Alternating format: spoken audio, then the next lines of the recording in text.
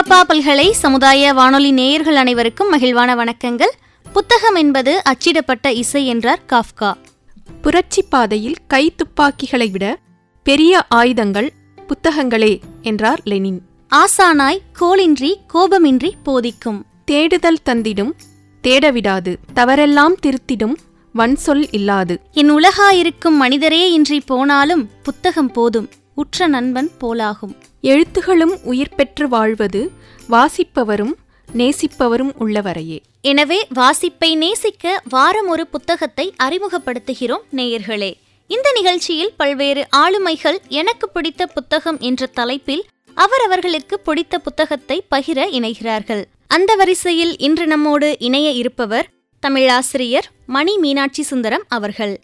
தமிழ் இலக்கியத்தின் மீது தீவிர வாசகராக இருக்கும் இவர் 1993 மதுரை வானொலியின் இளைய பாரத நிகழ்ச்சியின் வாயிலாக கவிதை வாசித்தலில் தொடங்கி நூல் விமர்சனம், தன்னம்பிக்கை உரை, பொதுத் தேர்வுக்கு தயாராகும் மாணவர்களின் ஐயங்களை நீக்கும் நேரலை நிகழ்ச்சிகள் என பல்வேறு பயனுள்ள நிகழ்ச்சிகளை மாணவர்களுக்கு வானொலி வாயிலாக வழங்கி வருகிறார். முகநூலில் நூல் விமர்சனங்களையும் தமிழ் பயன்பாடு குறித்த விளக்கங்களையும் தொடர்ந்து எழுதி வருகிறார். மற்றும் இவர் தமிழக அரசின் புதிய பாடநூல் உருவாக்க ஆசிரியர் குழுவிலும் ஒருவர் என்பது குறிப்பிடத்தக்கது.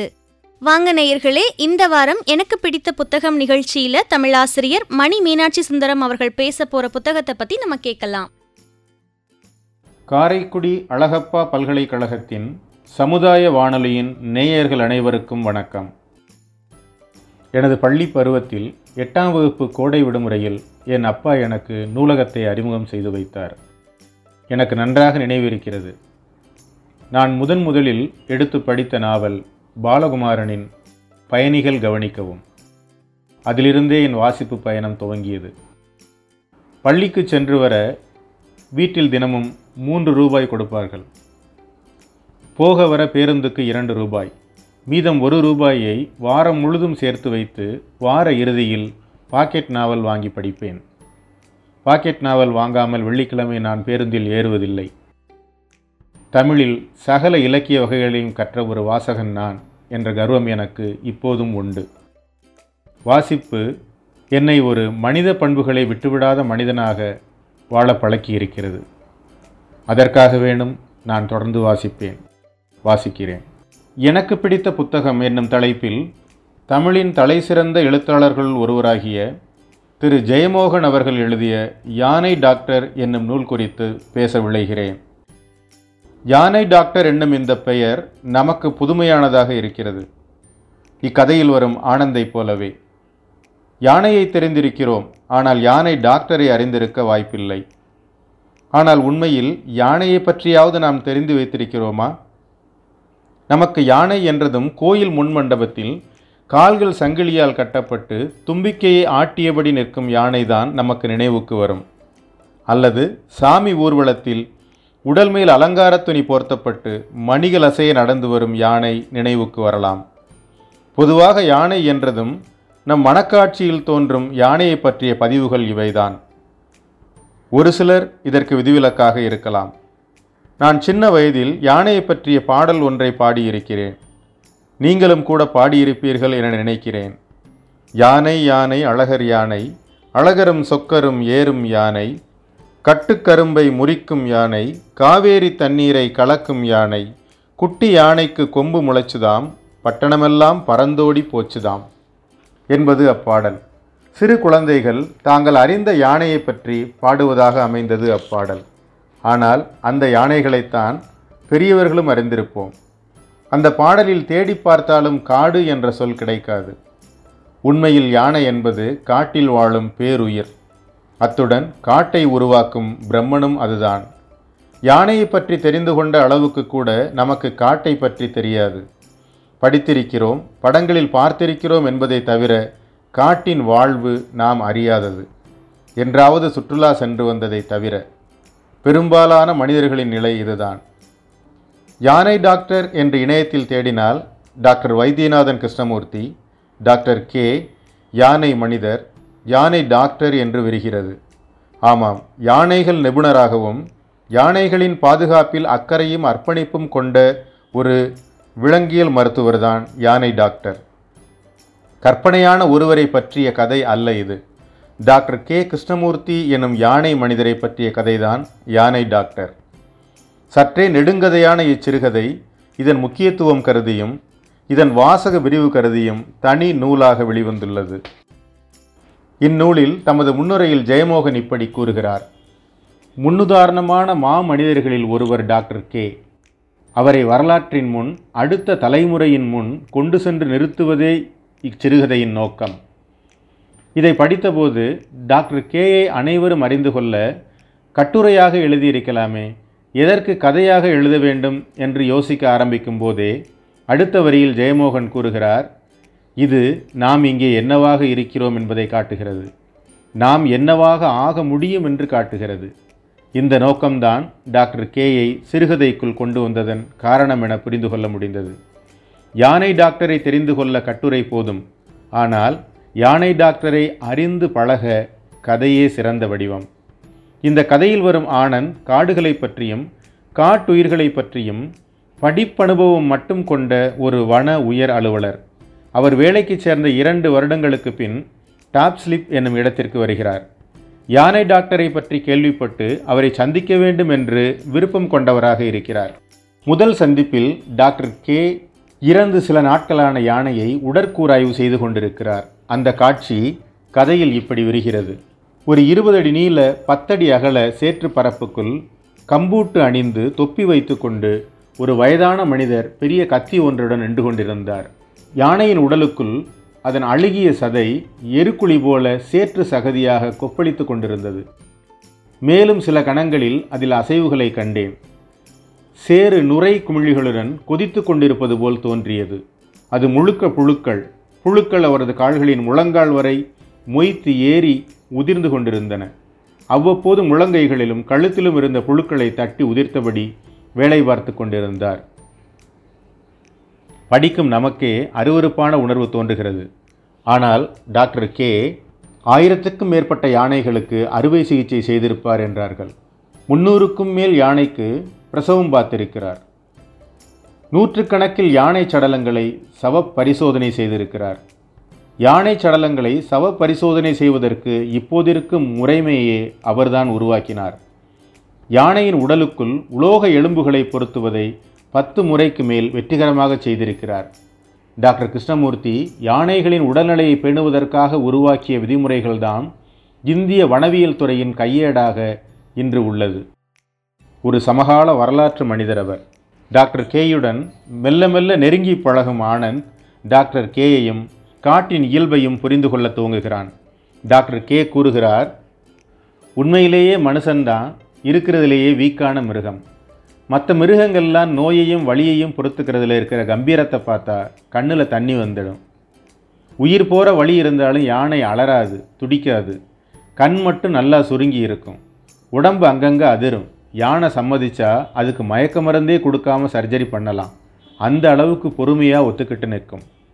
யானையை உடற்கூராய்வு செய்யும்போது புழுக்கள் மொய்க்க நின்ற யானை டாக்டரின் தோற்றம் நமக்கு அதிர்ச்சி அளிக்கிறது.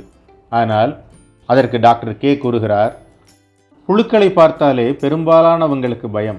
அந்த பயம் எதுக்காகன்னு எப்போவாவது கவனிச்சா அதை தாண்டி போயிடலாம்.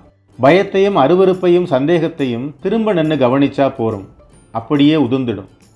நீங்கள் இங்கே கருப்பாக ஒரு புளியங்கொட்டை சைஸுக்கு ஒரு வண்டு இருக்கிறத பார்த்துருப்பேன். உங்கள் வீட்டுக்குள்ளே கூட அது இல்லாமல் இருக்காது. அந்த வண்டோட புழுதான் நீங்கள் பார்த்தது. வண்டு பெரிய ஆள், புழு கைக்குழந்தை. கைக்குழந்தை மேலே என்ன அருவருப்பு என்று கூறுகிறார். உயிரினங்களின் மீது இவ்வளவு அன்பும் புரிதலும் கொண்ட ஒரு மனிதரை இந்த கதையில் நாம் படிக்க முடிகிறது. டாக்டர் கேயுடன் நெருங்கி பழகும் ஆனந்த் அவர் ஒரு மருத்துவர் மட்டுமல்ல, இலக்கியங்களின் மீதும் ஈடுபாடு கொண்டவர் என்பதை அறிந்து கொள்கிறான். கவிஞர் லார்ட் பைரன் அவருக்கு பிடித்தமானவர். டாக்டர் கே உணர்ச்சி வசப்படும் போதெல்லாம் பைரனின் கவிதைகளை உரத்து கூறுகிறார். ஆனந்த் டாக்டர் கேயுடன் காட்டிற்குள் போகும்போது அடிபட்ட செந்நாயை காண்கிறான். டாக்டர் கே செந்நாய் கூட்டத்திற்குள் சென்று அதை பார்க்கிறார். செந்நாய்கள் அவரை தெரிந்து கொண்டு அமைதியாக வழிவிடுகின்றன. காட்டில் ஒரு விலங்குகளுக்கான ஒரு மருத்துவர் வேலை என்ன என்பது மிக துல்லியமாக சிறுகதையில் இந்த இடத்தில் சுட்டிக்காட்டப்படுகிறது. நாம் பார்க்க வேண்டியது 2-3 விஷயம்தான். அந்த நாயை யாராவது மனுஷங்க துன்புறுத்தி இருக்காங்களான்னு முதல்ல. அப்படின்னா குற்றவாளியை கண்டுபிடிச்சு தண்டிக்கணும். 2, வழக்கமாக இல்லாத ஏதாவது தொற்று நோய் இருக்கான்னு பார்க்கணும். இருக்குன்னா உடனடியாக நடவடிக்கை எடுக்கணும். முதுமலையில் ஒரு யானைக்கு கால் வீங்கி நடக்க முடியாமல் கிடப்பதாக தகவல் வருகிறது. டாக்டர் கே அந்த இடத்துக்கு விரைகிறார். காட்டில் ஒரு பள்ளத்தாக்கில் யானை கூட்டங்களுக்கு நடுவே யானை ஒன்று விழுந்து கிடக்கிறது. டாக்டர் கேயை சந்தேகத்துடன் பார்க்கும் யானைகள் முதலில் எதிர்க்கின்றன. பின்பு அவரை உணர்ந்து கொண்டு அவருக்கு வழிவிடுகின்றன. டாக்டர் கே காயம்பட்ட யானையை சென்று பார்க்கிறார். மது அறிந்துவிட்டு வீசி எறியப்பட்ட ஒரு பீர்பாட்டில் குத்தியதில் யானை வீழ்ந்து கிடக்கிறது. காடு என்பது ஒரு பல்லுயிரின உலகம். மீண்டும் நாம் அதை நிர்மாணிக்க முடியாது. அதன் இயல்புகளை புரிந்து கொண்டு அதன் வளர்ச்சிக்கு நம்மால் உதவ முடியாவிட்டாலும் நமது பொறுப்பற்ற தான் தோன்றித்தனமான செய்கைகளால் நாம் அதன் அழிவுக்கு துணை போகக்கூடாது என்பதை நாம் ஒவ்வொருவரும் உணர வேண்டும். கொடைக்கானல் மலைக்கு ஒரு முறை சுற்றுலா சென்றிருந்தபோது மலையின் ஒரு வளைவில் சுற்றுலா வந்தவர்கள் மது அறிந்துவிட்டு தூக்கி எறிந்த பாட்டில்களை குவித்து வைத்திருந்தார்கள். ஒரு லாரியில் ஏற்ற முடியும் என்ற அளவுக்கு அவை இருந்தன.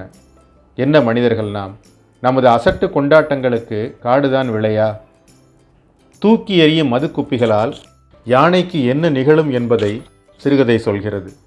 மற்ற எந்த மிருகத்தை விடவும் யானைக்கு மிக அபாயகரமானது அந்த குப்பி உடைசல்.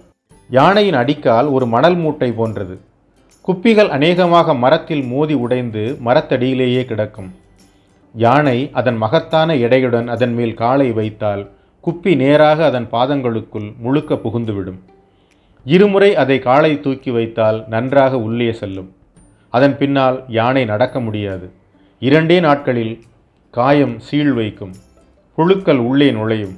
புழுக்கள் சதையை துளைத்து சீழை உள்ளே கொண்டு செல்லும். முக்கியமான குருதி பாதைகளையோ எலும்பையோ அவை தொட்டுவிட்டதென்றால் அதன் பின் யானை உயிருடன் எஞ்சாது. இதை படிக்கும்போது மது அருந்திவிட்டு மது குப்பிகளை தூக்கி எறியும் மனிதர்களை மேல் நமக்கு கோபம் வருகிறது இல்லையா? உண்மையில் கோபம் வரத்தான் வேண்டும். ஆனால் அதற்கு சற்றும் குறைந்தவர்கள் அல்லர் நாட்டில் வாழும் நாம். காட்டு விலங்கான யானையை பண்பாடு பாரம்பரியம் என்ற பெயரில் கோவிலில் கட்டி போட்டிருக்கிறோமே, இது நியாயமா? இது தவறில்லையா?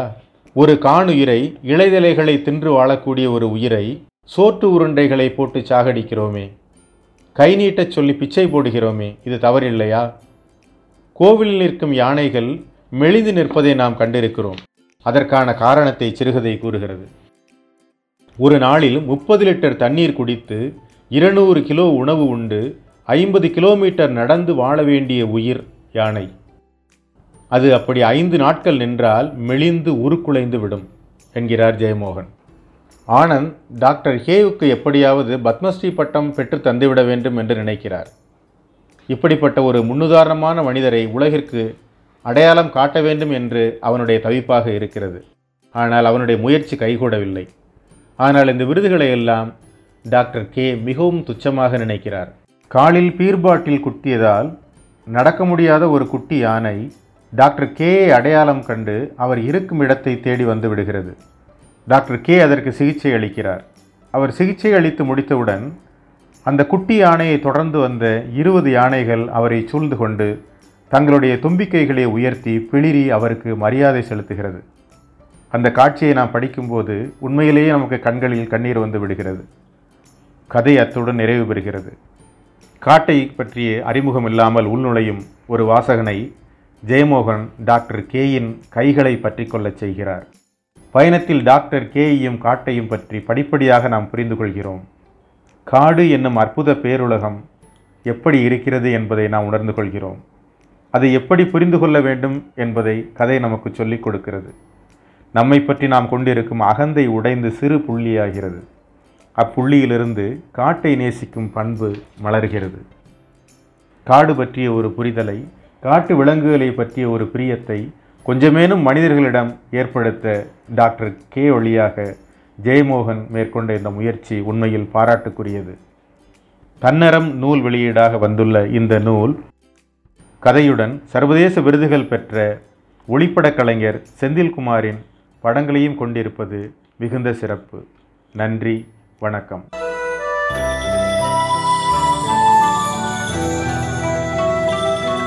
இன்னைக்கு நம்ம வானொலியில தமிழாசிரியர் மணி மீனாட்சி சுந்தரம் அவர்கள் பகிர்ந்த யானை டாக்டர் என்ற புத்தகத்தை பத்தி நம்ம கேட்டு மகிழ்ந்தோம். இந்த நிகழ்ச்சி நேயர்களாகிய அனைவருக்குமே ரொம்ப பிடிச்சிருக்கும் நாங்க நம்புறோம். இந்த நிகழ்ச்சி பற்றிய கருத்துக்கள், பின்னூட்டங்கள் நீங்க பகிர விரும்பினா மறக்காம நம்ம அழகப்பா பல்கலை சமுதாய வானொலியின் மின்னஞ்சல் முகவரிக்கு அனுப்பலாம். kamradio@alagappauniversity.ac.in. இந்த நிகழ்ச்சியை நீங்க அழகப்பா பல்கலை சமுதாய வானொலி மற்றும் நம்ம அழகப்பா பல்கலைக்கழகத்தின் இன்டர்நெட் ரேடியோ, ஸ்பாட்டிஃபை, கூகுள் பாட்காஸ்ட்லையுமே கேட்டு ரசிக்கலாம். இந்த நிகழ்ச்சியை நம்ம கூட பகிர்ந்த தமிழாசிரியர் மணி மீனாட்சி சுந்தரம் அவர்களுக்கு நம்ம அழகப்பா பல்கலை சமுதாய வானொலியின் நன்றிகள். தொடர்ந்து வாரம் ஒரு முறை ஒரு புத்தகத்தை அறிமுகப்படுத்துறோம் நேயர்களே. நீங்களும் இந்த நிகழ்ச்சியில பங்கேற்க விரும்புனீங்கன்னா மறக்காம மின்னஞ்சல் முகவரிக்கு தொடர்பு கொள்ளுங்க. தொடர்ந்து வாசிப்பை நேசிப்போம். நன்றி நேயர்களே.